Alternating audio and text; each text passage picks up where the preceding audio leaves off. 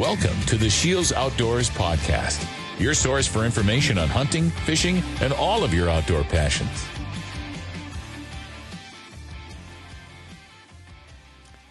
Hello, everyone, and welcome to the Shields Outdoors Podcast. It is late October, and we are on the cusp of some of the best whitetail hunting of the season. The woods are coming alive with rubs and scrapes, and bucks are becoming more and more daylight active. And depending on where you're at in the country, those first does might be coming into estrus at any point in time. Today, we're going to be talking about whitetail rut and post-rut strategies. And with us today is a guy that arguably has some of the most seat time in the woods than anyone around, and that is the one and only Michael Waddell of Bone Collector. How are you doing today, Michael? Doing great. I'm a little bit licking my chops because as we talk and you had that great intro about the rut coming in, I missed one of my big bucks on my farm here in Georgia last night. So I don't like to start a podcast off talking about failure, but I completely whiffed last night. The deer ended up ducking a little bit, but it'll be fun to kind of let you know what he was doing and how he was acting, especially if you're hunting in the South and even up north. You're right. As you introed this podcast, the season is here. This is the whitetail hunter's Christmas Eve right here. I mean, the deer are starting to move. They're scraping pre-ruts here most across the country, especially up north this last week around Halloween, as well as when you start talking that first week in November. That's the magical time of year. So it's begun, and it could be one of the cool things we can talk about of 2020. So a lot of bad things have happened, but the good thing is the fact that actually the rut's almost here. Yeah, there's definitely been some difficulties in 2020, but you kind of got to hang your head high and look at the good stuff. And fortunately for us outdoorsmen, hunting is still open all over the place, and you can really get out and enjoy those things. So for those listeners out there that don't really know a lot about you, can you explain kind of who you are and how Bone Collector came to be?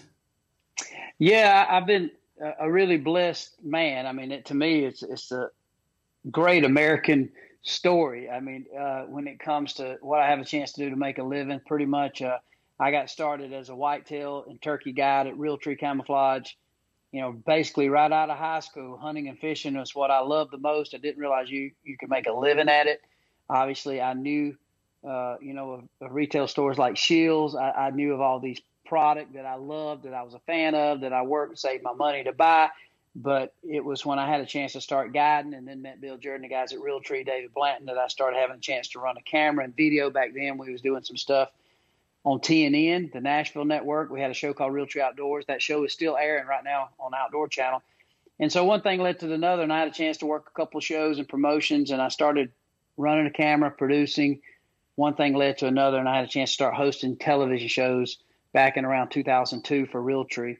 And that led to my opportunity to still be at Realtree, but to break out on my own and start a show called Bone Collector. So really hunting and fishing the outdoors is what I have a chance to celebrate. And obviously a big fan of what you guys do at the stores, and big fan of just having a chance to celebrate, everything outdoors, from sports as well as the other side of sports that I think is a favorite pastime, and that's outdoors and hunting and fishing. So that's pretty much how I got started. And Bone Collector is a show that we've been airing since 2009.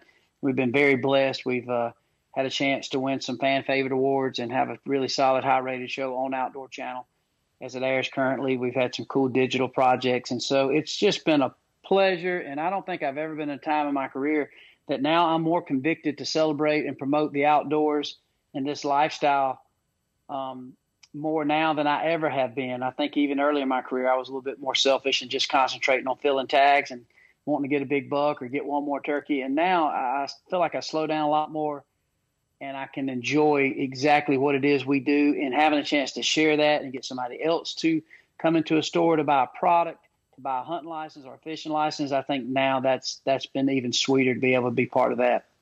Mm-hmm. Awesome.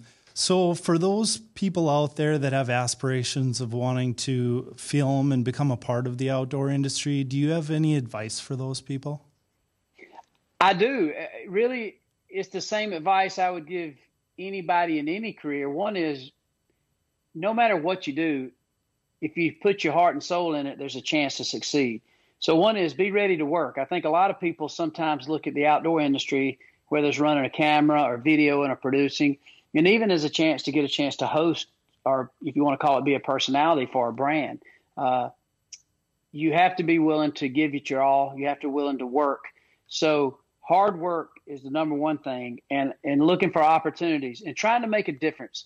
I think the biggest thing people probably get blindsided by in their pursuit to be hunting and video and for TV shows and for the Outdoor Channel or these networks is you think about the fun that'll be had, but you also think that it can be easy. And sometimes you can arrogantly approach it to think that, well, I'm just going to start off and I'm going to be an outdoor personality.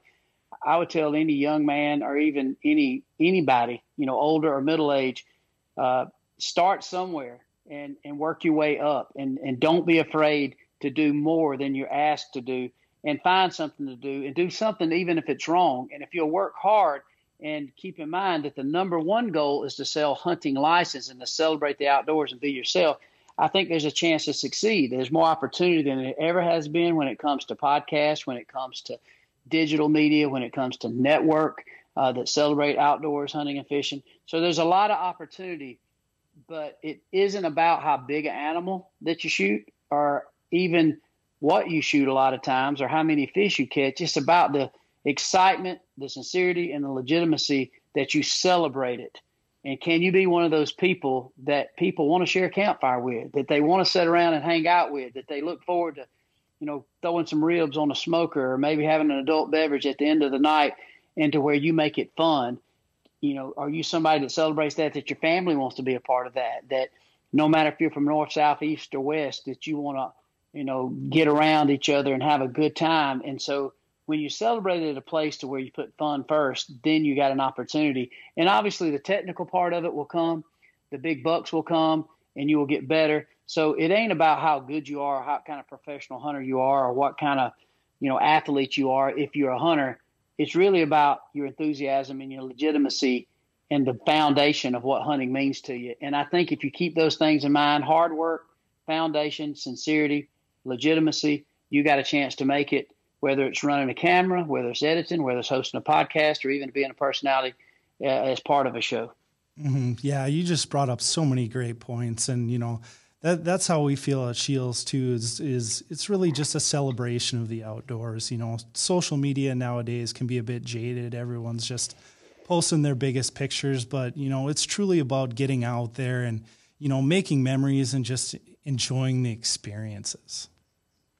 There's no doubt. And I think that gets missed. I mean, we're in a world to where everything we do, whether it's this conversation you and I can have about hunting, whether it gets technical, whether it's just story time with Waddy and we're just telling stories about life in general, or big bucks that got away, or some that we put tags on. Right now we're in a place where we can celebrate things immediately. We can show our pictures, we can show our personalities, we can show the real side, or we can somewhat fake it and show a glamour shot side of what we do, whether we're a girl that wants attention with our looks, or maybe we think we'll get more attention in camouflage or with a bow, or maybe it's a guy that thinks if I can get a big buck, maybe I'll get an opportunity for a contract. In reality, it's so simple. It really is just about your true passion. And if your true passion is just to be a celebrity, or if your true passion is just to be somebody with a lot of followers, or if your true passion is to be popular and you try to run a popularity contest, you will fail almost every time. But if you just sincerely let people know who you are, and if you have a foundation of legitimacy and excitement around hunting and fishing, you don't even have to be the best, because your best is coming out through what you are doing through this outdoors and Good Lord's Renewable Resource, and the people that you meet in the camps and the places you see, the things you see. So even though that's pretty deep in philosophy, the foundation of being successful in this field is not that hard. It's just about making it about what we are all trying to do. And the reason we all go into Shields and we buy that brand new Hoyt bow and buy a $30, $40 pack of broadheads, the really reason that gets us out there is just to be out there, to go outside the doors and to have fun. And so I think sometimes the industry in today's world, we forget that it's not a competition. And I say it all the time. I don't think hunting makes you a badass. I think it's just badass we get a chance to hunt. And so even though hunting can be considered a sport, it's different than baseball or football, to where you can excel above somebody else, and that gets you a position on the team. And if you play in the NFL, maybe gets you a better salary. In this world, the big bucks that we put tags on are a bonus. That is a personal victory that we have. I don't think it's necessarily necessary to get a better contract or more endorsements or more followers. I think the ultimate thing is, how do you celebrate it, and how much fun do they see you having through that? And that's what is contagious. That's my personal opinion. And that's what I've seen. And that's what always gravitated me to certain personalities. And really, hunting itself is not just about the hunt and filling tags. It's really about those breakfasts afterwards, those stories, those times, those different personalities, whether it was old Scott Steiner, who would always eat 8 biscuits after we got through hunting, and nobody got a biscuit after the hunt. You guys have that up north, where you're looking for a piece of sausage around a fire, and, old Bubba Joe Blankenship's and ate everything before you even had a chance to get to camp. And so it's so many things that go into it.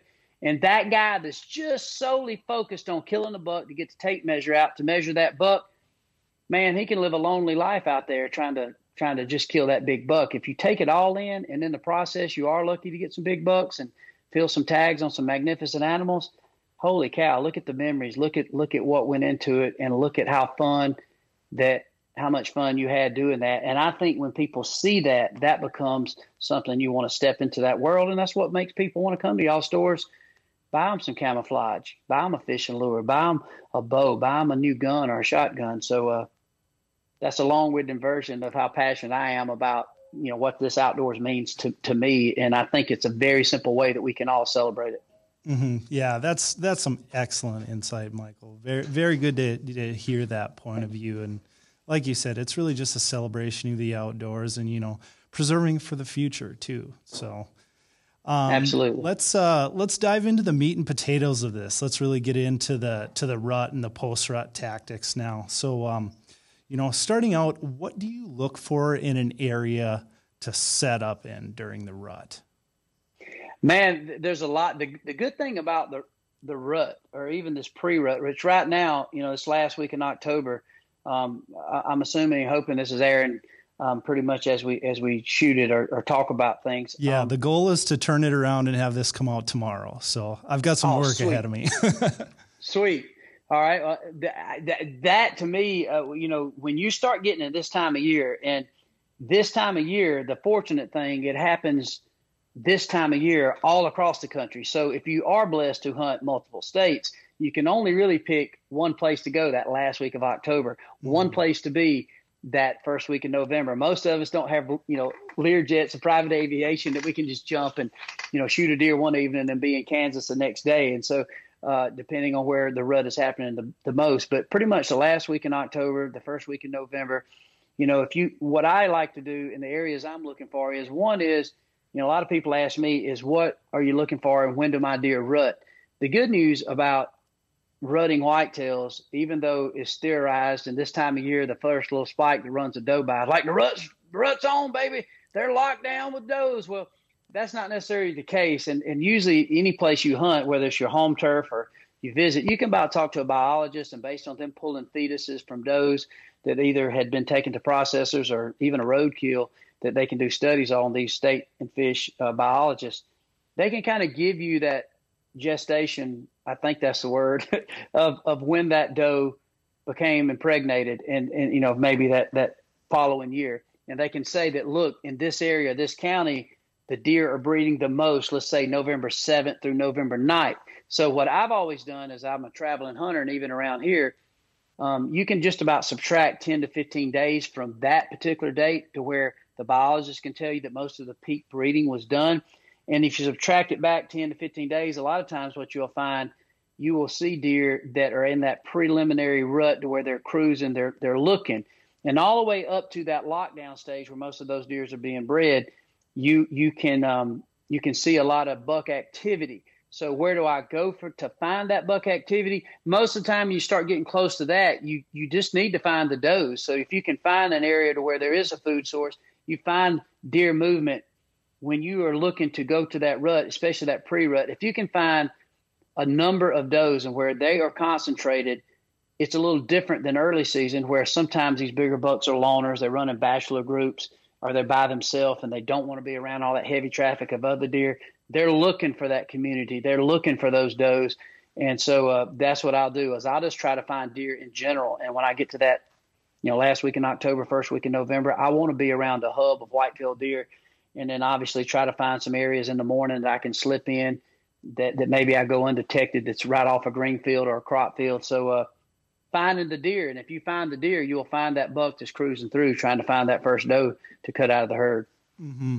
Are you putting any focus on setting up on buck sign versus congregated does, or are you basically solely focused on where that doe is going to be at? Depends on the time of year. If it's like in that lull time of year that everybody talks about, this October lull, yes, I will look for a lot of rubs and scrapes. But that typically, even though that looks really ruddy, my personal opinion is there's not a lot of breeding or nothing's happening there. That's just a buck who is kind of like us, that's been watching the NFL football game, and you see the shrapnel of our hot wings and tater skins and leftover Mountain Dews. We've been spending a lot of time there, but we're not really getting a lot done there. And so obviously that scenario changed. So yeah, if you're on a laid back, spending a lot of time in there, you're going to leave a lot of signs. So yes, in that lull period, say that first couple weeks in October, I definitely, if I see some buck sign, that lets me know these bucks they're not bedding far. They're spending a lot of time in this area. They're peeing, they're scraping, they're rubbing, they're spending a lot of time. But as I get into that last week in October, I know those bucks are going to be leaving those areas. They still might be bedding and using those areas, but they're going to be looking for those does. So they're going to be cruising a lot more. So for me, a lot of that sign that looks very ruddy is indeed a sign that maybe it ain't as crazy with doe activity, not necessarily, but obviously those first areas that start having a lot of does, those bucks will come into it. Even those does are not maybe ready to breed, those bucks will quickly start marking territory. They're working out all the sexual frustration. They're ready to go. They're not interested in eating. They're really wanting to breed, but it's not quite time. I think personally that's when these deer are the most vulnerable, is when they are first come out of hiding, and they're not. Sometimes they go from a nocturnal animal to making mistakes 30 minutes to an hour into daylight in the morning, and maybe they're coming out 30 minutes, an hour early before nightfall. And it's not just because they're hungry, it's because they're sexually frustrated. And when you can get that scenario and that perfect storm of where these does are, and they're constantly coming to check them, man, you can have some opportunity. And I think it's the best opportunity. Mm-hmm. What are some great ways to take advantage of those frustrations? Like from a calling standpoint or setup changes? What are you thinking there? I definitely, and it depends. Everything's different. Like, all across the country, like where I'm hunting in the South, very tight quarters. We don't have as many open areas, a lot of planted pines, thickets, not as many funnels. You start getting into the Midwest, if you maybe have some of those crop field edges, double corners. I love double corners. Greg Miller, a native right there by y'all, he's the one that taught me a lot about hunting double corners. Get in an area to where deer are going to be cruising a lot, to where they're going to make mistakes. So a lot of times that time of year, if you can get in an area to where you can just see deer, and you see a buck that cruises by, maybe you're still bow hunting, but almost taking a rifle hunt approach to it to visually see those deer. They are not typically going to be locked down with a doe. They're hoping for this opportunity to have a doe. And a lot of times at that point, when you see these deer traveling these edges, and maybe it's a CRP field or a grown-up field, a clear cut, at that point, yeah, a grunt call, a rattle bag, maybe it is a decoy. Man, you can do some unbelievable magic with calling that time of year when you get your solo buck, a mature buck that's cruising. He's been looking all night. He ain't found anything to breed. He's cracking daylight. You're in a stand. This deer is not going to even be feeding by you, but you're in an area, a double corner that maybe he is going to walk through this area, and you can hit him with a grunt call, snort wheeze, or rattle. A lot of times that deer will turn and not just walk, but trot right into your stand because he thinks that scenario, he's been looking so hard. So he's anxious, just like us when somebody brings the appetizer plate up. We know we're going to get a filet mignon sooner or later, but we're starving. And you throw those freaking mozzarella sticks, we freaking digging in. And so I think that's the kind of analogy I would use for that big buck. He hears that scenario of what he thinks he's been looking for the last several days. A lot of times you can manipulate them with calls. And so where I'm looking for in these situations is areas that I can see deer, especially if I'm in an area that I'm unfamiliar with. Looking at, we use base maps a lot. I love that app. That gives me an idea of kind of where I might want to start. So I'll get into areas that I can see for a long ways and see what these deer are doing. And a lot of times through fine tuning where I really want to get based on where I think these deer want to move through, a lot of times we'll be able to manipulate one in that pre-rut time of year with a call or a rattle bag, and we don't even have to tweak our stands. We'll make him come to an area that he wasn't even naturally going to come to, but he thinks that, what he's hoping for is happening that particular morning or that particular evening. Mm-hmm. Yeah. In terms of your calling, are you ever doing blind calling, or do you strictly reserve that to when you have a visual on a deer?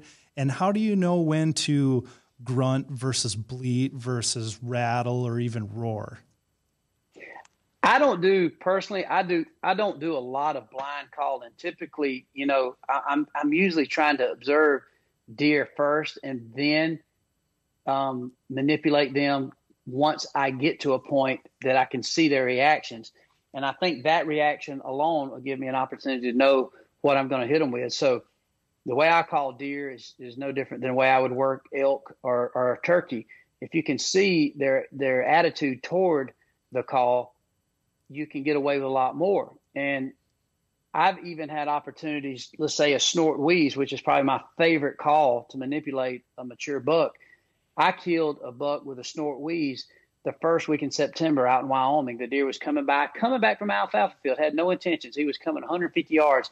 I snort wheezed at this deer, and he turned and looked, and I snort wheezed again. And this deer, not in an aggressive way, out of curiosity of wondering why a deer would be up there, being aggressive, walked all the way in. I got a 40-yard shot with my bow and killed a 155-inch whitetail in Wyoming. So deer are vocal, and I do like to call when I can see them. I will blind call in Georgia a lot of times if nothing's happening, especially late in the morning. I will call, but a lot of times if I feel pretty good about my setup, I will have calls available, but more to do it when I get a visual on that deer, especially if it being a buck from long range. And I would say I typically start off with a grunt. If I see the deer, I grunt a couple times first, but be a little bit more aggressive. I think people are kind of halfway timid. It's kind of like calling a turkey. You don't know if you want to hear them. You don't want to get too much, and you got this insecurity to think, well, this might spook them. If you have confidence that you're just making a sound like a deer grunting, which there's so many noises and grunts that all can simulate that sound. I will grunt first, and a lot of times deer hear it. He'll look and pay no attention, keep walking. From that point, I'll snort wheeze at him. And a lot of times that aggression of a snort wheeze, I've had deer that will not even react or even really look at a grunt call, and then you snort wheeze, and they will turn on a dime and come. And then my last option, if I'm sight working a deer, is rattling. And if you go through that scenario and they don't turn and come to you, then you know that buck is not happening. You can kind of rest assured either the person or that deer has no aggression. But I would say in the right doe to buck ratio, you're going to typically get a reaction from that deer. If you see him and he's truly in a cruise mode, you will get some type of reaction, and you might have an opportunity for that deer to come. And when that deer is approaching, you better make sure you know which way the wind's blowing or drifting to, because you can guarantee he's going to drift to that side. That is where he's going to be coming at. So that you can guarantee. Mm-hmm. Very good information. When you're calling at a deer, are you generally like blowing right at him, or are you pointing to the side to kind of make sure he doesn't know exactly where you're coming from?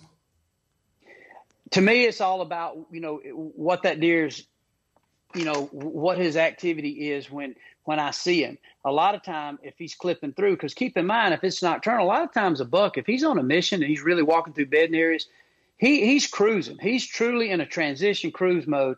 So I usually will get aggressive. And a lot of times, let's face it, we're on our phone, we're over there playing Yahtzee or, some type of puzzle or Angry Birds, whatever it is you're playing, or texting, looking at Instagram. And a lot of times we look up and the buck is almost through the flat.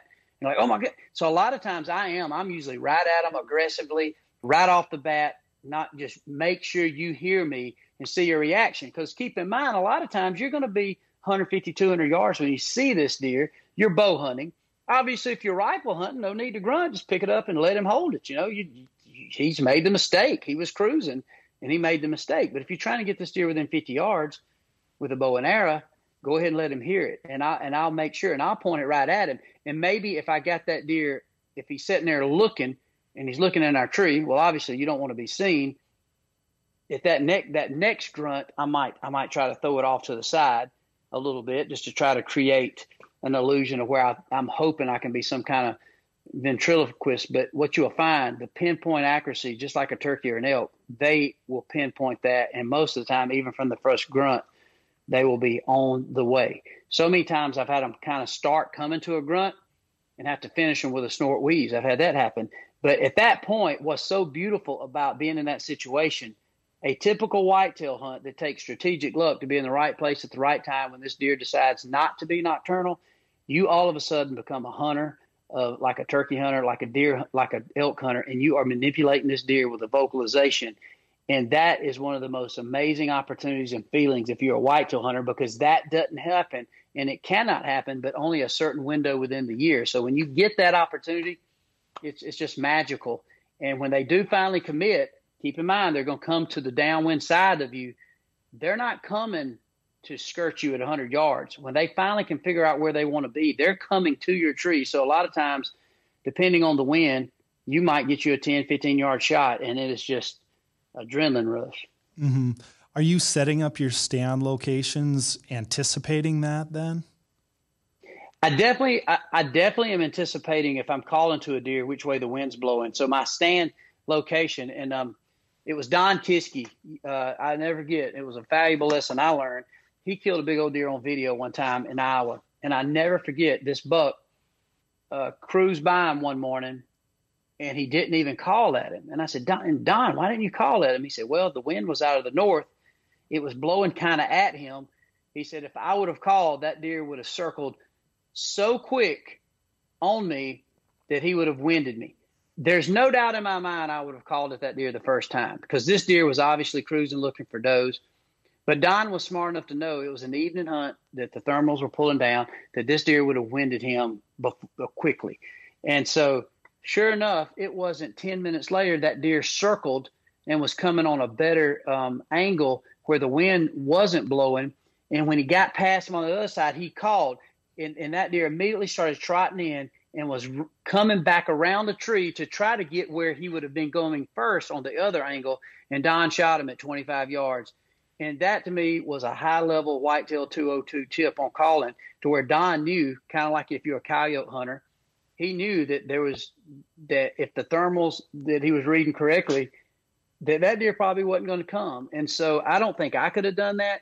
But what I will set up for when I start calling, I will already have an idea which side of the tree that deer is going to be on, because it's going to be on that where the wind's blowing, because he's not coming. He's not up there thinking, dude, I got old Waddell from Georgia calling at me. Let me just make sure it ain't him. No, he 100% believes it's another buck, 100% believes that there's probably a doe and estrus. So keep in mind, his number one thing he trusts more than anything is his scent. So he is coming in to smell, to size up the situation. So he's not the only danger at that time that he presently is worried about is not a hunter. He's presently worried about what buck it is and where is this doe. So he's sizing up the situation with his nose. Well, guess what? That could quickly change to where, yep, I'm coming in, I'm going to fight. I might get a girlfriend in here. But then, oh, my God, I smell a human. I'm out. So they're not coming trying to smell you. They're trying to smell that deer that they hear calling. Oh, that's some awesome information. And yeah, that's definitely agree. That's either whitetail 202 or 303 on that one. And it's just like elk. I mean, it's just like elk. And, we always say like a turkey, which I know a lot of people listen are diehard turkey hunters. We always say if a turkey could smell, we might not ever kill one, because what if a turkey was trying to, scent check you as he come in and he's looking with those 10-time binoculars or whatever it is that the biologists say they got. I mean, you couldn't move you couldn't hardly manipulate them, but luckily they can't smell. But an elk can smell. So that's why working in tandems and duos, a lot of time elk hunting, you might be 80 yards in front of the caller. And that elk is trying to circle this caller that. And so you're kind of doing this spot and stalk, slipping through the woods, this Navy SEAL maneuver, trying to get that angle to kill him before he smells you, and definitely before he can get and smell this caller that he thinks is a cow or potentially another bull. So same scenario with whitetails or hunting coyotes. So you definitely have to think about that. And one thing that I love about calling the most is on those calm, clear, cold mornings where you got a good thermal rise. On a good frosty morning, a lot of times you are truly invisible because your thermals are going straight up and those deer can't smell you. And my theory is the fact that I think a lot of the bigger bucks, record book bucks, are killed in the morning, especially with the bow and arrow, because of the thermals, not necessarily because of just deer movement, because those deer are more vulnerable to make a mistake with their nose. Mm-hmm, absolutely. I mean, you can fool the eyes and ears of whitetails now and then, but you're never going to fool that nose. So, and it makes perfect sense with the rising thermals being able to just kind of get away with a little bit more. So there's no doubt. And you guys sell it all, at the stores. I mean, there's amazing product out there. We use a lot of that code blue, the decode. Yeah, I mean, it's scientifically proven it eliminates a lot of bacteria. You got the different cover scents, the nose jammers, you got, that liquid smoke, the code blue, you got all these masking scents, you got ozonics, you got all these things, you got it built into your clothing to help eliminate odor, and they legitimately do help, but it's nearly impossible. Those are just little small things that can help you. And I definitely think a lot of times they're worth the investment. However, it's really hard to fool that deer's nose. Those are just things that you can help hopefully get by with just a little bit of opportunity when that deer is at 40 yards and he's trying to smell you. You got a little scent. Maybe that's the investment that was worth it, that you at least was able to get to shot versus if you just didn't do anything. So, yeah, you can definitely get away with a lot more when you're using those scent control products. Right. So you touched on nocturnal bucks earlier in this conversation. How do you handle targeting nocturnal bucks? When do you know when to target one? Are you using trail cameras? What are you thinking there? Well, one thing, too, I'll say about nocturnal bucks, a lot of times people think that it is, human pressure that drives a deer or especially a buck to be nocturnal. That can be the case. However, by rule of thumb, every whitetail from does to the bucks, they're nocturnal animals. They technically, whether it's cold or hot, a whitetail deer enjoys the cover of nightfall. They are like vampires. They get excited when it's nighttime. They do most of their breeding at night. They feed at night. So even in areas that have no pressure, if you put a pile of bait out, if you legally can, you will find that with no pressure, even in a state park or a refuge, if you could, you will find that so much of that activity is nocturnal. So the thing that I look for is if I can use bait to get a picture, or if I'm in a state that I can legally hunt over bait, or if it's a food plot, or if it's a trail. The biggest thing I do now, and the technology in these trail cameras are absolutely amazing. You can see when things and conditions get right. You'll start seeing patterns to where maybe it's your target 8-pointer that has been nocturnal all summer, but all of a sudden it starts getting about October 17th and 18th. This deer is not leaving the area. You're not going to run him out. People's like, man, I don't want to run this deer out and hunt him. Well, it's hard to run that deer out because you got to keep in mind, if you are, let's just call it a chum pile that I call it, that you're trying to get an inventory of your deer, and it's summertime and it's legal. Maybe it's not legal to hunt over, but it's legal to get these pictures. You're going in there with a four-wheeler, typically with your little 4-year-old kid and your wife or girlfriend or whatever it is, riding in there, beating around, throwing out Big and J, whatever it is, and you'll leave 2 hours after dark. Your big buck that you're praying you can get in range, come opening day or November is going to be there. 2 days later, you come over there, you got a Saturday off, and you're like, man, I'm going to ride back over to my lease and on my hunting ground, and you ride in there and you beat around. And you think about that. That's real pressure. You might get out. If you're with the lady, or usually they're going to have to use the restroom or something. And again, you don't worry about it. And you cannot run that deer off. He's like a goat in the corral. He's still coming to your pile. So as it gets closer to the season, a lot of times what happens is when you find these situations, you really just have to wait for that buck to let you know and kind of create a pattern. And I've noticed a lot of times they'll start making a mistake. Now, a lot of times he might make one mistake all year, especially if it's just a feeding pattern. But if you see a buck starting to make a mistake, and maybe it is you're trying to figure out, wait a minute, bucks are showing up, that might let you know that this buck is starting to jump the gun, maybe not because of the food source, because of the rut. So, yes, I will say the long-winded answer to that is I do love trail cameras to help me figure out when my optimal strategic luck could come into place.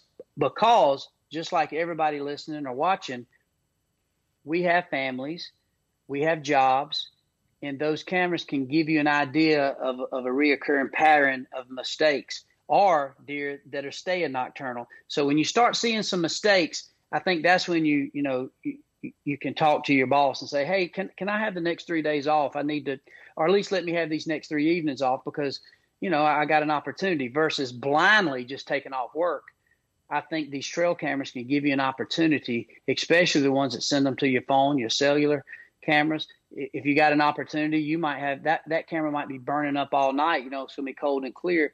And 2 days before this buck cruised by at 7:38, right at daylight or an hour after daylight. That's the time to call your boss. Is like, hey, boss, do you mind, this morning, or maybe if you want to push it, go ahead and get in the stand. Just call him like, hey, man, I'm not feeling good. I'm not feeling good. I'm gonna be in there about 10 o'clock this morning. I had to do a few things. I ain't saying lie, but those cameras will give you an opportunity to know that it's happening. It's going on. There's a chance of mistakes. So that's how I hunt a lot of times, and those trail cameras have changed the game. I will say, to add to that, don't let them lull you to sleep. The buck that I missed last night, these deer are starting to cruise. I have not had a hard horn picture of this deer since I have not got one. The last picture I got of him was early September. He still was in velvet.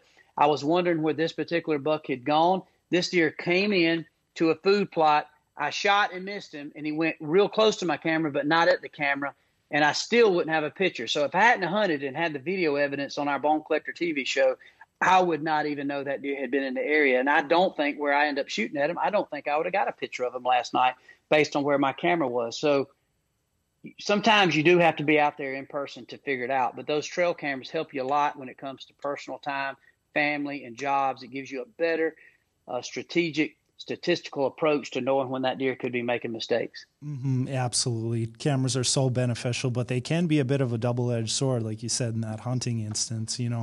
Sometimes people might not hunt an area because, I don't have a big buck on camera there, but, nothing replaces some actual seat time and being able to see 360 degrees versus about, 60 degrees in your trail camera. I agree. Mm-hmm. I agree. So when you're setting up your trail cameras, do you usually put stands within like shooting distance of that camera, or do you like to back your hunting setups off of where your cameras are at? I end up a lot of times where, especially early season, our new property, I'm always just putting as many or a plethora of trail cameras out, as much as I can afford. And then I will adjust the stand strategy based on once I get an inventory. And a lot of times I don't get crazy strategic when I'm putting out my cameras a lot of times, especially if it is early season and you can use an attractant to get the pictures. Now, if it's in an area to where you legally take a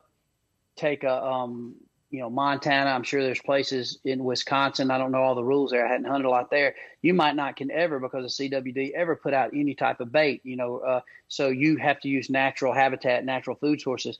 So at that place, I'm still putting the cameras out to get an inventory. And through that process, once I kind of realize that there's 3 or 4 big mature bucks that I really would like to maybe put a tag on, then I can snoop in that area and start putting stands up more strategically. And yes, if it's in a good spot, let's say it is a food plot or a food source or acorn tree or, soft mass tree, persimmon or apple, I will put it right there. I'll just keep in mind too, one thing about, let's just say, a place where you can legally bait, or let's just say that legal bait is a persimmon tree or a white oak acorn tree, one-off tree. Keep in mind, no matter which way the wind blowing, again, getting back to like we was talking calling, 90% of the time, those deer, especially mature buck, will circle that food source to get a good wind on as he's approaching. Once again, danger is one thing, but also he's trying to size up what is under this tree. Is there other deer? Is there coyotes? Is there bobcats? You might be out west. It could be, are there mountain lions? Or who knows? So you got to keep in mind, if you get really, really close to that food source, there is even better chance you can get winded as that deer is circling in. So you might think you got a perfect wind, But as that deer comes in, I've seen them come around to the backside of that food source, and they'll wind you before you can still get a shot. So a lot of times I will pull off 30, 40 yards from a bait pile or a food source or an acorn tree, and a lot of times that deer will make a mistake. But then again, you can sit there and get real strategic and think of it. And I've had deer come straight in. I'm sitting there 30, 40 yards in a stick, and I'm like, why didn't I just get right on top of this? The buck just walked right in and ate carelessly. So sometimes you can overthink it, but as long as you understand their approach to a food source or to a call, it gives you a better opportunity to know what traditionally they will do. So you have those rules of thumbs, and that's one of them right there. So I'm not afraid to get too close, but a lot of times I am aware of the fact that where these deer bedding, and as they're approaching this food source where I'm getting these trail cam pictures, am I going to be able to get a shot either at he's coming to eat at this place or to work potentially this scrape, or am I, committed to shooting him exactly at this spot where my camera is? That's the things that you have to fill out. Every hunter have to kind of digest and statistically decide how they want to approach that.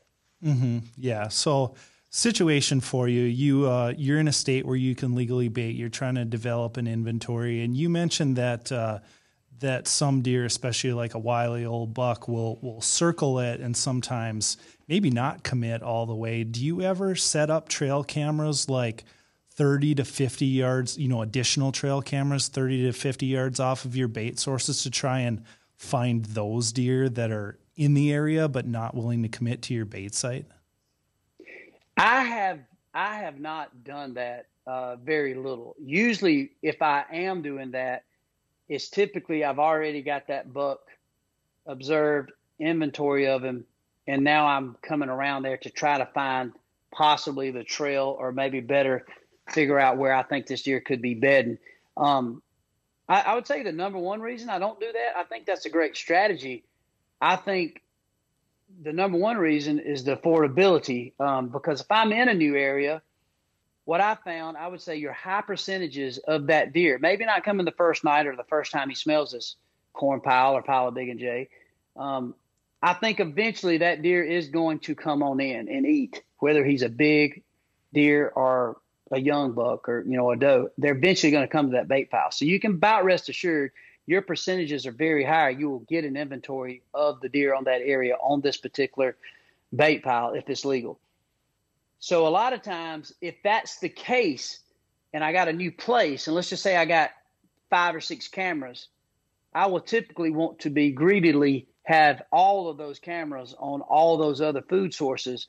And then once I find, after 4 or 5 days or a week or two, and I find out, wait a minute, there's nothing but does and small bucks on these 3 cameras, but these 2 cameras have really good bucks on them.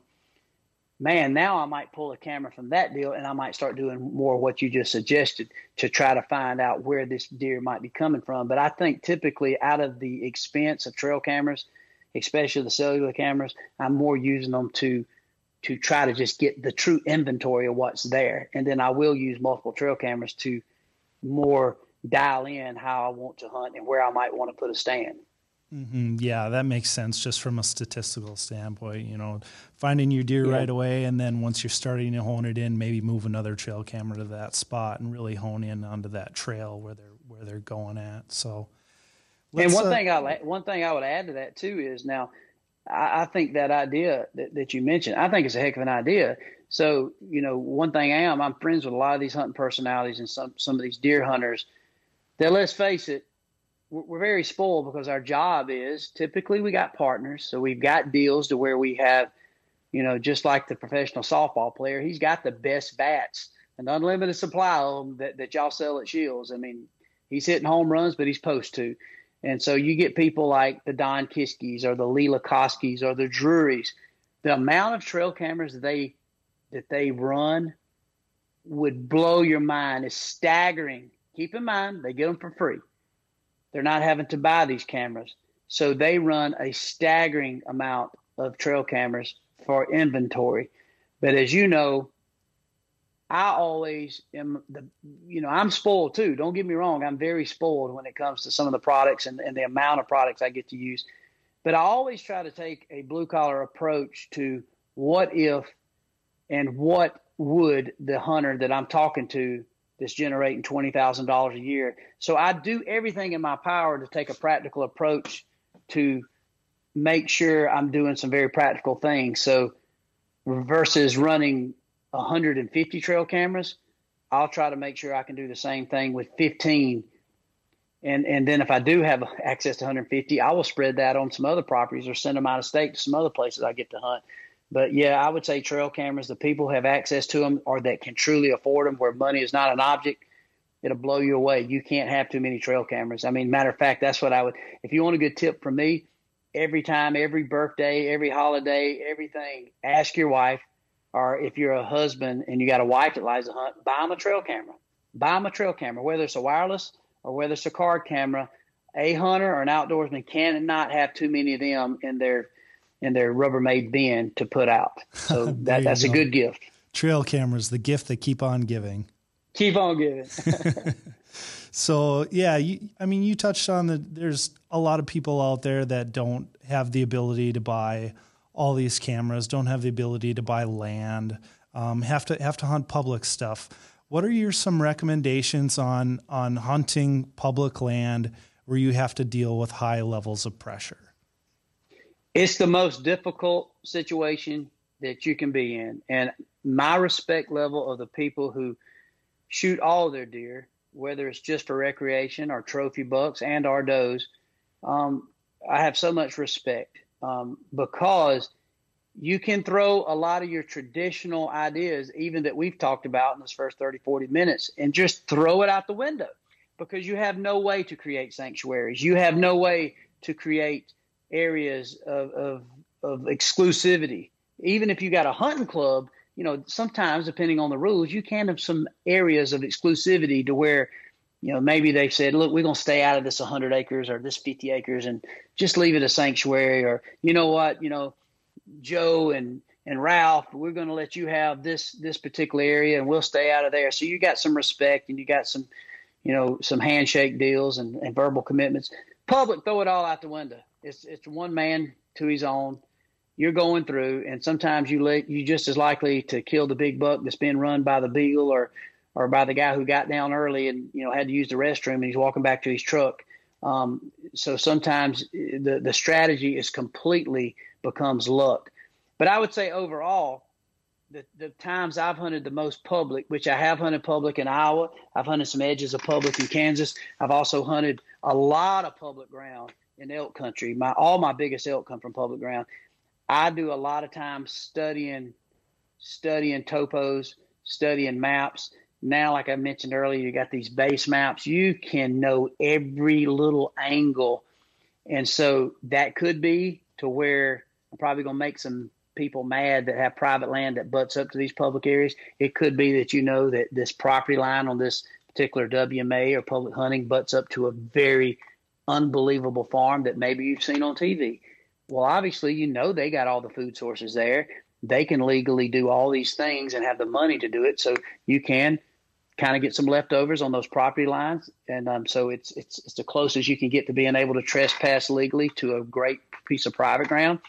Obviously, you have to pay a lot more attention to saddles and natural corridors that those deer are going to make mistakes. Typically, you're not going to be in there to have as much time to scout. So you have to go with your gut instinct more. And really, when it gets down to it, I think you have to go to some very almost tournament fishing type tactics to where you are looking for things and habits of the traditional hunter that might be hunting along with you. I would say getting there a little early or staying a little late in the morning, because now you can depend on some strategic luck. And what I mean by that, if you know that 90% of the people are going to be hunting from daylight, which might crack around 10 till 6 or 6 o'clock in the morning.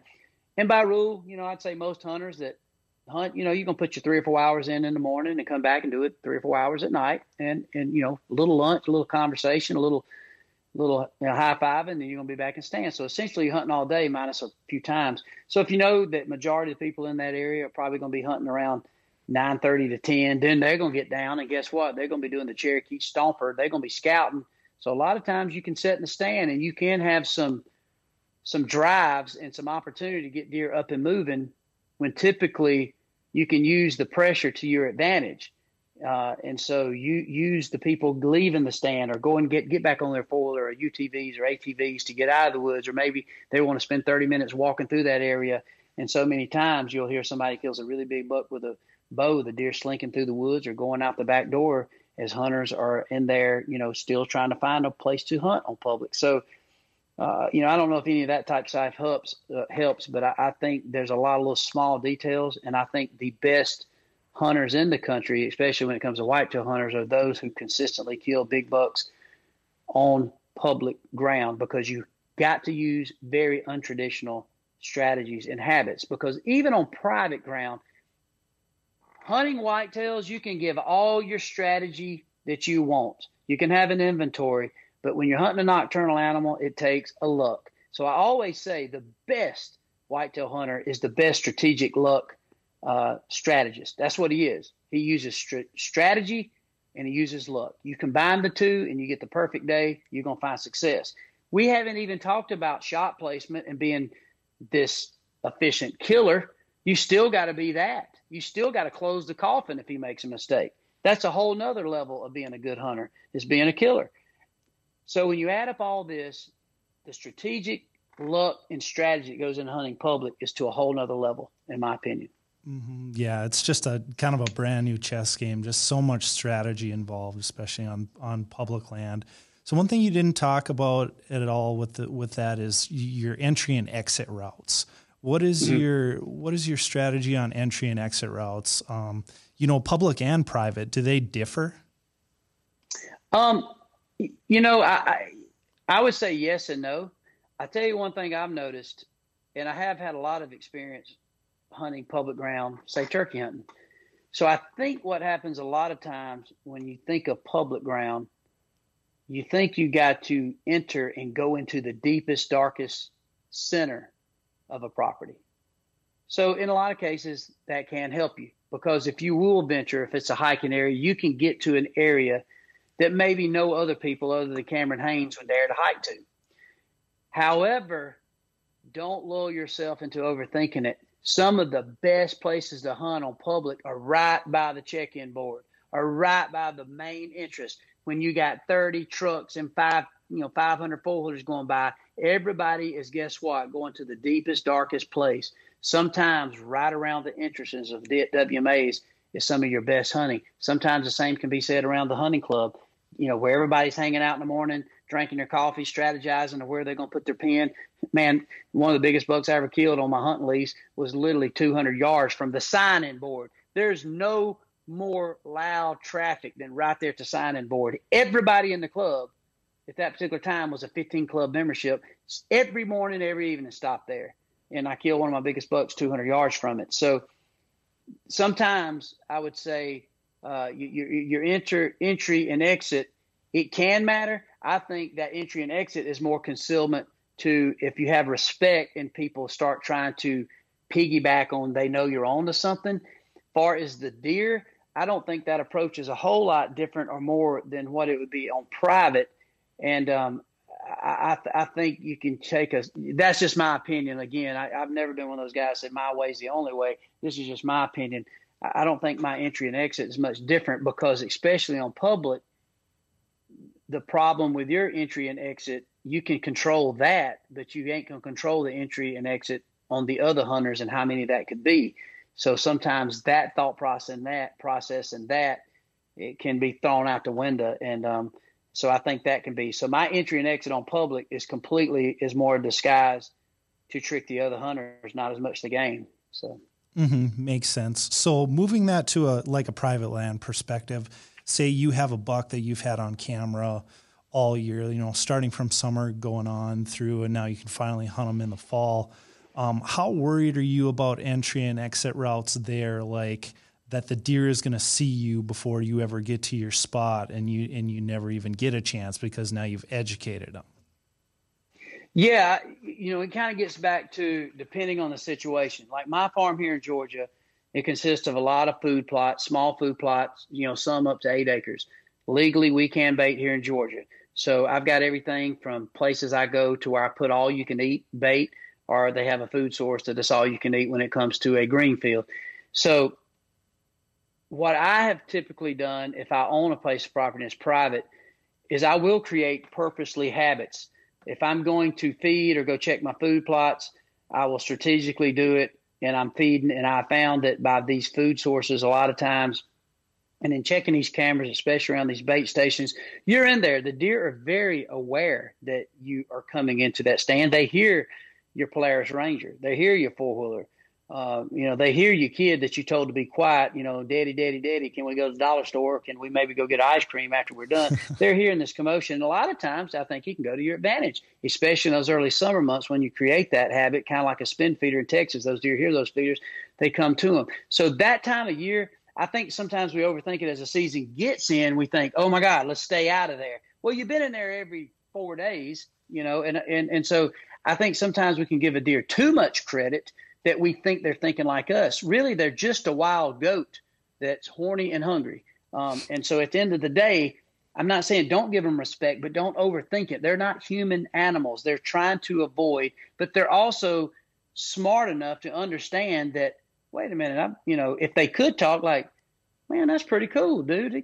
He's leaving me a little bag of Big and J. And every time I hear that four-wheeler, there's a little bag of Big and J. And you will find, if you look at your trail cameras, the day that you made the most racket, and you went in there to feed that first day or the second day, they're in there pounding it, And so I think what I typically do if I've established this food source where I become secret squirrel in my approach is say right now, I've got a couple green fields. Well, typically like it is across the country, those deer will venture out to those green fields, at dusk or an hour after dark, and they'll feed a lot of times all night in that green field. So at daybreak, a lot of those deer are still out there, and they're starting to drift back to the bedding area and through these transition areas through the woods. So I will have strategic entry points to know that I don't want to drive through this food plot in the morning. So if it's on my hunting club, my property, I want a backdoor entrance to get on the backside of where I think those deer are coming back through.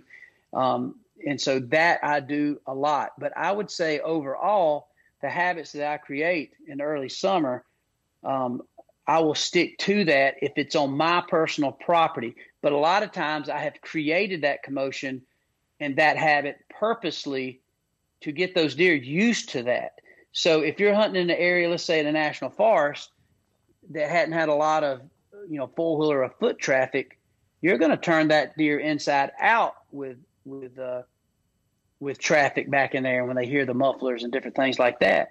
However, you look at these people that are shooting these big deer in these subdivisions and stuff like that. I mean, it's almost like you in for a jog. And I'm doing the same thing. I'm at the school bus stop, but no, psych, you didn't know I was in this tree. And so that's just my thinking on it. I don't spend as much high-level strategy on that because in my mind, this deer is looking for an easy place to enter, an easy place to eat. He's looking for a doe when it comes time to breed. And so wherever that can be, it don't have to be in the deepest, darkest circle to where I have to hike 10 miles to get in there. And in a lot of cases, I will establish a lot of places that I hunt.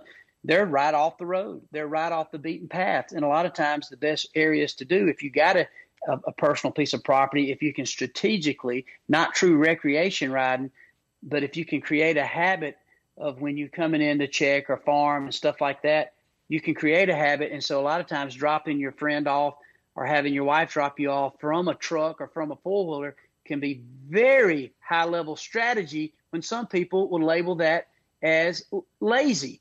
And to give you an example about that, if you go to the Midwest, Wisconsin's a prime example, Minnesota, if you're there, what does every farmer that's got a pack of Marlboro Reds that drives a combine and got a John Deere tractor, here's what he'll tell you. We've been hunting for 3 days and can't get nothing. Then you see him, and he's over there and done full of grease, smoking Marlboro Reds and got a can of Vienna sausage and pot of meat and soda crackers in his combine. And he's like, man, you should have been with me. I jumped out and greased my combine to eat a little lunch, and that big old buck looked out there, he's 30 yards from me. And then I got in the combine, drove back around, and heck, I had a corn, something was stuck, and thing was squeaking. I got out and pulled that stalk and went another circle, and Joker was standing right there. Matter of fact, if you want to, just jump on my combine. I believe we can go get a shot. Yeah, it's absolutely crazy how much stuff like that happens. Because, there's scent and noise all over the place, but the deer just don't see that as a threat because it's just kind of part of their normal day-to-day basis. Yeah, there's no doubt. So I think in that strategy, it's so impossible to be invisible. So I think it's kind of like turkey hunting now that's evolved, where used to you went to the woods, head to toe, real tree, to never be seen. And so now what are we doing? Somewhere, early in my career, I figured out that the turkey sight is their number one. Well, right off the bat, I reckon their sight's the number one thing. So what are we doing now to kill more turkeys? We're using their number one asset against them. We're showing them decoys. We're not even, they either see them or we're showing them to them. We're hiding behind them. And whether people listening like that or not, somebody, and we figured it out, that we're going to use the number one asset to trick them. And so I think deer are the same way. You can use that comfort level of the combine, use the comfort level of a farmer plowing a field and breaking up new dirt, and the deer is curious and he's got to walk out there and just seem to walk in that fresh dirt. You can use things, but a lot of times we feel like we got to be a tunneler and tunnel in and become undetected and park our pickup, 17 miles away and walk to it. In the meantime, we done all this, and we look at the guy out there, switching over from his grain drill to a winter rake or something, or a harvester, and he's out there and he's 100 yards from a big whitetail buck running the doe. We don't walk 7 miles and think, maybe I should just pulled up, parked on the corner down here and been right here. So the biggest thing, I wouldn't say don't think, but don't overthink it. Don't make it too complicated, and don't make this animal smarter than you. He's not. He just has an uncanny ability to survive, knowing that he's a nocturnal animal. He understands different type of pressure. But if you can establish and hunt around the normal, typical pressure, whether it's a farm, whether it's a public ground or whatever, they do get used to habits. So as you said, those entries and exits and how you go about it, I try not to change anything. I try to keep the continuity the same. I try to feed my place the same time. I try to check trail cameras unanimously at the same time, refresh stuff.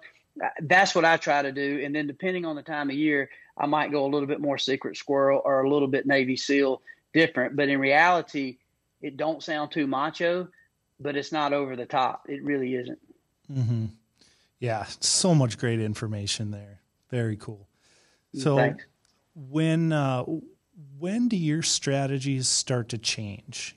So we're ramped into the pre-rut, ruts come in. When do you start changing strategies from rut to post-rut, and what are you doing differently?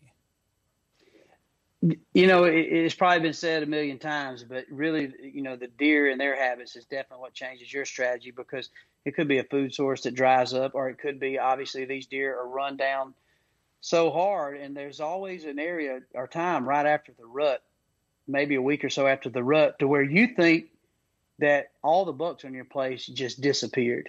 I can't give you a guaranteed example where those deer go. I do know they're exhausted.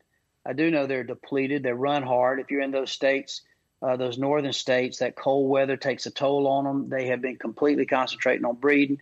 They haven't been taking care of themselves. They're run down. They're being going and having to fight all places and trespassing on places in other bucks' territory. So they seem to kind of go underground, but as soon as they kind of get their wits about them and realize the rut's over, obviously it switched that food source again. And if the winter gets cold, that's when the hunting becomes the best and those big bucks become vulnerable. So I would say as the seasons change, it's the deer habits that change, that you have to be adaptive and know that you're not worried about the does anymore. You're trying to figure out what is the best food source. And you got a deer, especially in the northern months, that maybe it's December and you find you're getting that consistent 10-degree weather and it's cold, the snow is hit. And that buck is so depleted. He's lost a third of his body weight and he is completely run down, and he has to eat. He has to find those beans. He has to find that leftover corn. He has to find some, acorn trees. If you're in a situation where you can legally put out bait, you might change that strategy to where you go back to some of that. I keep using the word Big and J, but you go into that Big and J that's got some rich protein, and those deer realize that, wow, this is some good solid food to eat. it seems that just like us, we crave certain things, and I'm convinced our body kind of lets us know. It's kind of like, if you've been out having a good time, got your foot caught in a fun wheel, something about a greasy cheeseburger just feels like that's what's it. If you're training for a football game or you're getting ready to go play a softball game where you're gonna be running, we always know that, man, just maybe a light piece of chicken and a little bit of carbs and eating a little cleaner, maybe a salad is what I want. But man, if you've been playing hard and you come off of it, a bucket of fried chicken sounds good. So I think at certain times of the year, if you can establish what is that bucket of fried chicken to this buck who's tired, who's been running, who's been partying hard, and you can establish that either naturally or artificially, and you can start going back to those trail cameras and establish that this buck is doing this. Typically, it changes from a good morning strategy when you've had pre-rut and rut to you go back to those evenings become premier. So I don't know if that answered a lot, but I definitely think as it gets into that late season, that strategy changes, and finding those deer on those food sources and those preferable food sources, they're going to be there, guaranteed. They're going to be there. It's just a matter of them making a mistake once again.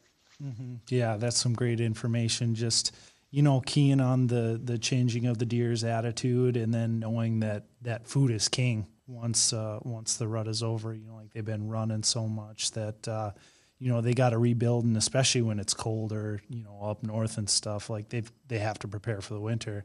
So yeah, that's some awesome information. As you know, that alone is a matter of life and death. I mean, that one key element, if you understand the biology of that key element can be a huge attribute, and it could be the weather. It could be the seeing of storms coming, and those deer, they don't have a choice. They got to eat to survive. That sounds cruel to hunt them in that vulnerable situation. But if you don't have vulnerable areas throughout the year, these big mature bucks, I think, would be impossible to kill. If you can't take advantage of his hunger or his, biological nutrition needs or his sexual desire, that's it. You just got a buck that's going to cruise around at night. He's going to eat. He's going to go back to his bedding area. They do not want to achieve a lot. They're not trying to become a celebrity. They're not trying to become the new YouTube star. They're not trying to host a TV show. They're not trying to impress any of the ladies. They have no moral standards. They have no care. They don't care if they've been judged like, dude, you laid around all day and night. You ain't done nothing. They don't care. They don't care. If they can breed their mother, they will. If they can breed their sister. So you got to realize the true animal that they are. They're really not even just trying to survive. They just have no motivation to have to do one thing. Their only motivation is, wait a minute, I'm going to die if I don't eat. They're motivated. I'm going to eat. I'm in danger, but I got to go eat. I know there's some corn down here. I know it's rut, and I know that these does are coming in estrus. The last time I bred that doe, it was an amazing opportunity, and that feeling was great. I want to do that as many times as I can. I'm not going to pick out one doe and just breed her the rest of it. I want to breed every doe out there. That selfishness and that complete jerk syndrome, you have to take advantage of that.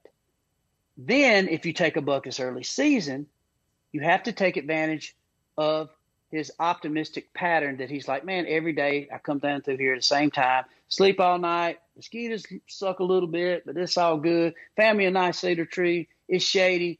And, dude, I don't know if this tree is coming off the ground, but there's some tasty food down there, and there's a few acorns that's good. And I think it's 6 o'clock every day, unless that dang old hound dog runs through the woods, that joker got that rabbit dog or that lab and that kid on that four-wheeler. I'm going to come down there at the same time every day. So you're taking advantage of his, basically, he ain't like you, me and you. We got our jobs. We got a million things pulling at him a different way. They got nothing. They have no worry. They have no standards. They have no care. They have no popularity contest they're running. They all have different attitudes. And there's some bucks that's not as sexually active. They're impossible to kill. They're tough to kill. You have those young 2.5, 3-year-olds that do so much of the breeding. They're everywhere. How many times have you and your buddy, y'all be a mile apart, and each of you see 2 or 3 of the same 8-pointers or young 10-pointer, and you're like, good night.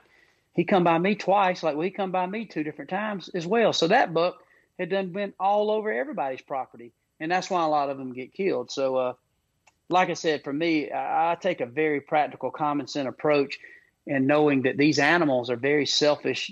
They're really jerks. A lot of anti-hunters see them as cuddly.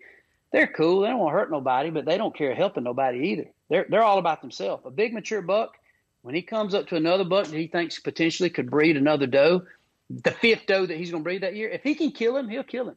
He'll straight break his horns off his rack. And like, just because he's that selfish.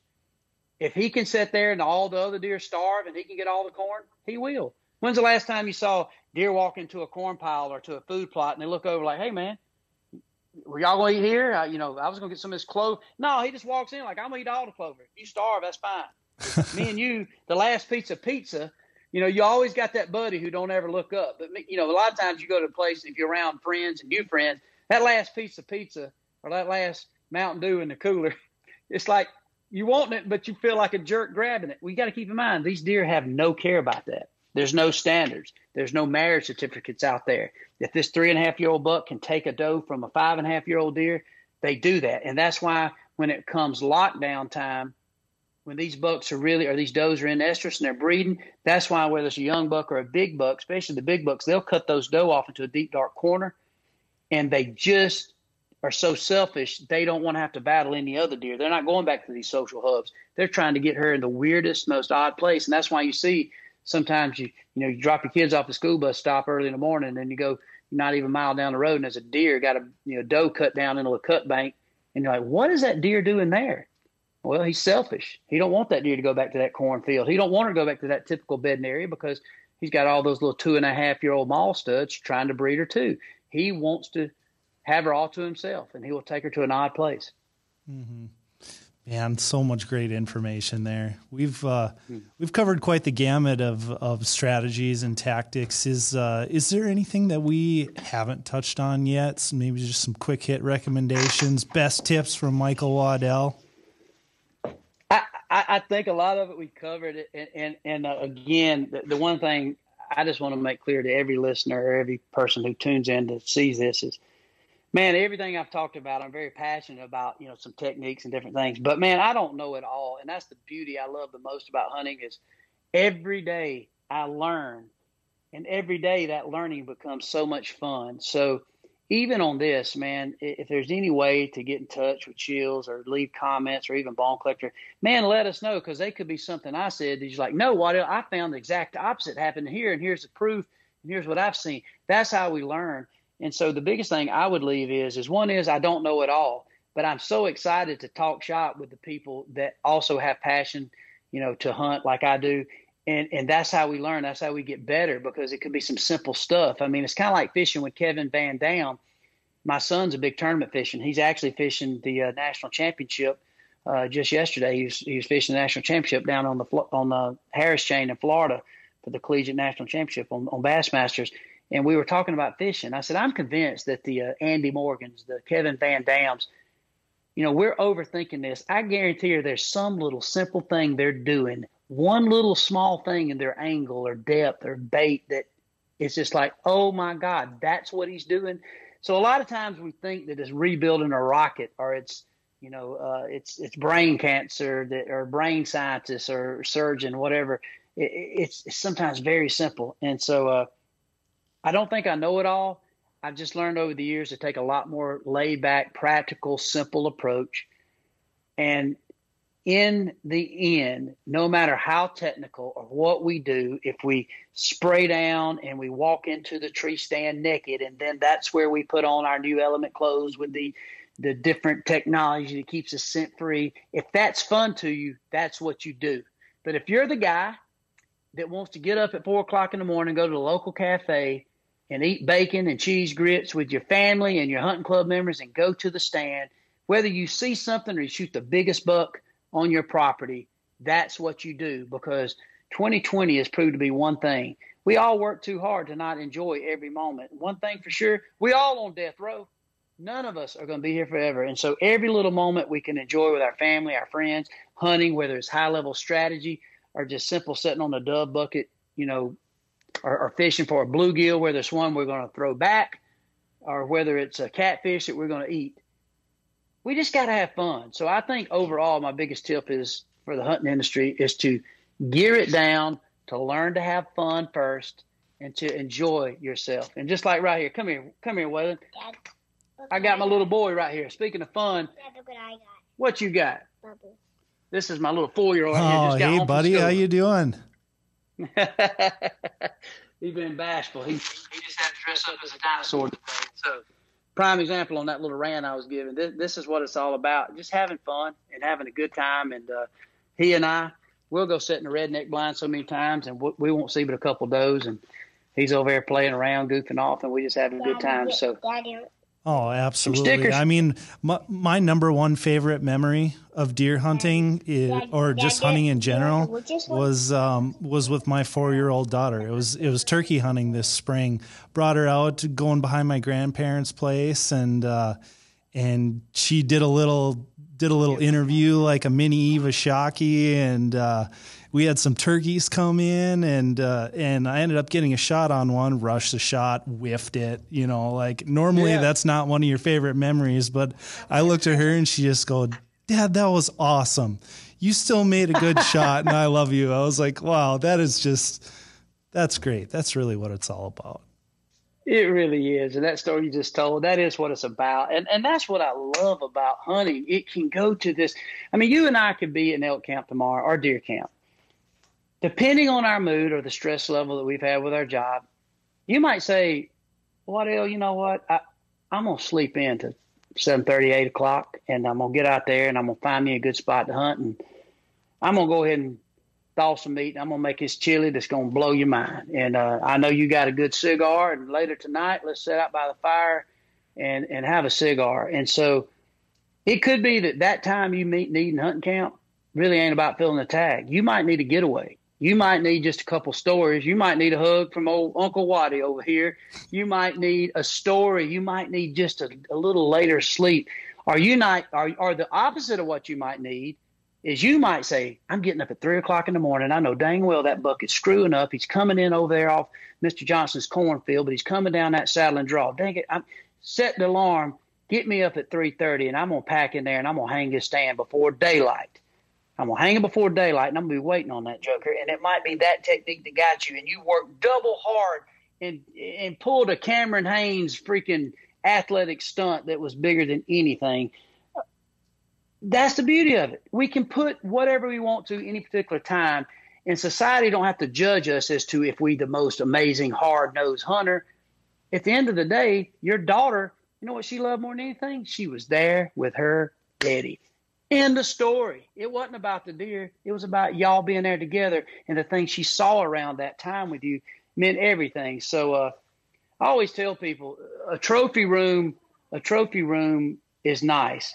But if you build your whole hunting career over what success you have on that wall more than you do the memories you made of what you might put on the wall, you're going to be lonely, and you're going to be just dusting a lot of deer heads by yourself. But if you do it the right way, everybody you got is going to be around, and they're going to want to be at your house, and they're going to be hang out, and you can go share, their trophy room the same way. Because in reality, what you realize is the trophy room ain't the wall. The trophy room is everything that you and I have to talk about, and those experiences, the frustrations, the success. And so I think that's the biggest thing the hunting industry is starting to miss. We at Bone Collector and you guys at Shields do a good job of that, of celebrating the simple things. And the complicated things are the big bucks and getting them in bow range and getting that heart rate down and those jitters and being able to make a successful shot. Just like last night, me missing that buck, I was shaking like a leaf. And I don't even know how many deer I've killed, but I was still shaking like it was my first one. So I know I'm spitting a lot of different things, but I'm very passionate about that. And I think that is what is going to keep the hunting section in Shields surviving. I think that is what's going to keep people coming in. And maybe they saw something that makes them to discover that area in Shields. Maybe they leave the kids' Little League baseball or soccer or lacrosse or the camping area and like, wait a minute, what's these broadheads, these G5 broadheads? What do they do? You know what? 2020, I didn't have any turkey or any chicken breast and couldn't even find a ribeye in the store because of this pandemic. Honey, let's learn to hunt. And we will have a big old Wisconsin doe that we can put in the freezer and we'll feed ourselves. And I think it'd be fun to learn to bow hunt. I want to be like that girl on Hunger Games, whoever it is or whatever it is. And so I don't think we need to single out a certain way we got to hunt. I just think being outdoors is the number one key, and we'll find what we enjoy most about it once we start doing it. Mm-hmm. Yeah. I mean, anyone can hunt any way they want to. Just the most important thing is to get out there and experience it and enjoy it. And yeah, like you said, a trophy room full of bucks is great, but you know, a trophy room full of memories is even better. Yep. And again, there's a lot of people I know. They're lonely people with a lot of big deer that don't even have friends because they run over their wife, they run over their brother, they run over everybody in the hunting club, and they just are, you know, just basically not necessarily bad people, but their desire for success on just another big buck has drove them to a place to where they're not fun. And in the end, you know, you're not always going to have the help to scale up the mountain. You're not always going to have the help to even get 20 foot in a tree, whether it's a lock on or ladder stand. One day you're going to have to be sitting there and you're just going to have an animal that's dead on the wall that can't communicate with you. He can't talk to you. He's not going to wash your dishes. He's not going to cook you supper. He's not going to ever say another word or give you any conversation. The only thing you have is that memory of how you got him. And when you have done that with friends and family, my God, it makes it even sweeter. So I would rather have 3 deer that I can tell a story like that than the 7 deer that I'm ashamed of how I went about to kill him. Mm-hmm. Absolutely. So, you know, it's so much great information. I just, you know, I love the insight on hunting in general and just your passion. It's so great to see your absolute passion for the outdoors and hunting. So thank you again for your time. And man, thank you guys. And I got to tell one quick Shield story too. And all you said, man, it means a lot to me because I'm so blessed to have traveled the country, you know, growing up in rural Georgia. Man, I never thought I'd get to see, you know, what Wisconsin looked like, you know, the first week in November and that frost and those cedars and that thick stuff. I never thought I'd see northern, you know, Minnesota. Never thought I'd see northeast Montana or ever have a chance to hunt in Iowa around those cut cornfields and those little true pinch points and funnels, or maybe even hunt elk in New Mexico or Colorado. And so for me, it was an experience that I thought that, man, the good Lord's gave me this one opportunity and I'm not going to waste it. Well, now a lot of those opportunities have multiplied into many and sometimes every year. And so through that, I don't ever take them for granted. But the number one thing I've enjoyed is the people I've met, you know, people like you, and having conversations like this around campfires. I have made some unbelievable friends. And here's what's funny is we're in this crazy year of politics. Man, you don't have to agree on politics. You don't have to agree on everything. You don't have to agree on so many things. But when you're a hunter, you become one. And so the outdoors has brought me close to a lot of different cultures that I didn't even know about and understand. It's brought me close to a lot of different areas and different countries that I knew nothing about historically.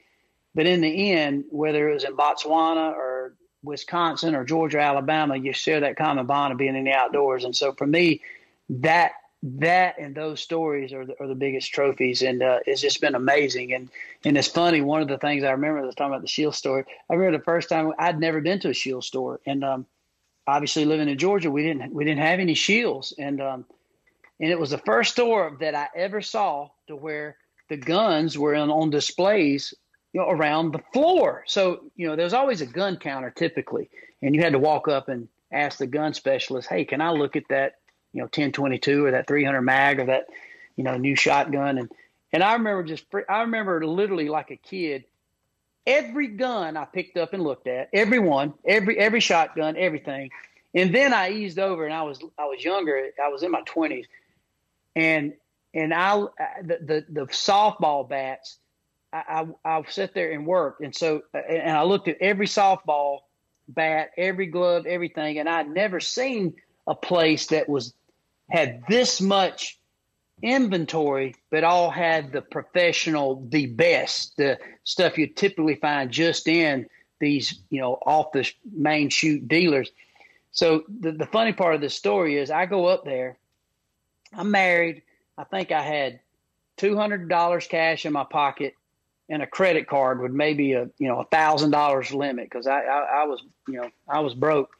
When I left, I maxed out my credit card, spent the $200, that I had in my pocket. And I was there working. I was there supposed to be helping customers in Shields as an employee of Realtree buy stuff. But I don't think I sold anything. I just bought everything I had. And man, Bill Jordan laughed at me for 10 days when I told him that story. So Shields, there's a love-hate. Y'all took all my money the first time I ever worked for y'all up there. I went up there and just spent all my money that I had, maxed out my credit card. So that's the beauty. So if you've never been to a Shields and you see the sign, stop in, and you're going to see some good guys and some good young men and women, and you're going to have the right product, and they're going to sell you something. Even if they don't sell it to you, it's going to sell yourself. So yeah, get to a Shields store, and I promise you'll remember exactly what old Waddy said. You better make sure that you have enough limit on your credit cards, because there's going to be some cool stuff you got to buy. Hey, I appreciate that. So, and I mean, what we really strive ourselves on is having something for everyone, and having the experts in the store that are knowledgeable to help you get exactly what you need. So, Well, as you know, we all need a lot, and when you got all the cool things you need, you got to bring some of them home. Yep, absolutely. So, again, thank you so much for your time and sharing all that knowledge. We greatly appreciate it. Well, thank you guys. Thanks for the hospitality y'all always showed me when I come up and visit the stores, and a lot of you guys I've become good friends with. So thank y'all, and everybody listening. Thank y'all for listening, and sorry for getting long-winded. I just get passionate and excited, and I'm about to, as I hang up, I'm about to go get my stuff on and crawl back in the stand. Maybe I can get a second chance at a nice buck tonight. Maybe I can redeem myself. All right, there you go. Well, best of luck with your hunting season, and hopefully you get another crack at that buck. Dang right, man. Well, thank you, brother. Y'all take care. And by the way, y'all make sure, go vote. I voted in Georgia today. Don't matter what you vote for. Just make sure you vote. Let your voice be heard. Very good. All right. Thank you. Thank you. You just heard our segment with Michael Waddell of Bone Collector. He went through so much awesome information, from rut strategies to post-rut to lures and tips and tricks and everything in between.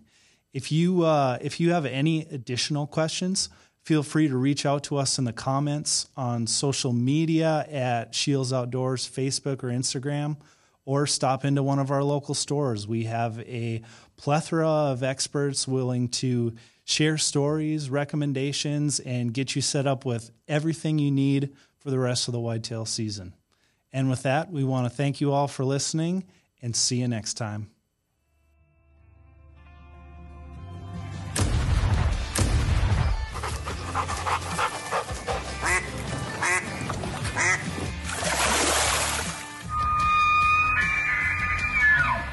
Thank you for listening to the Shields Outdoors Podcast.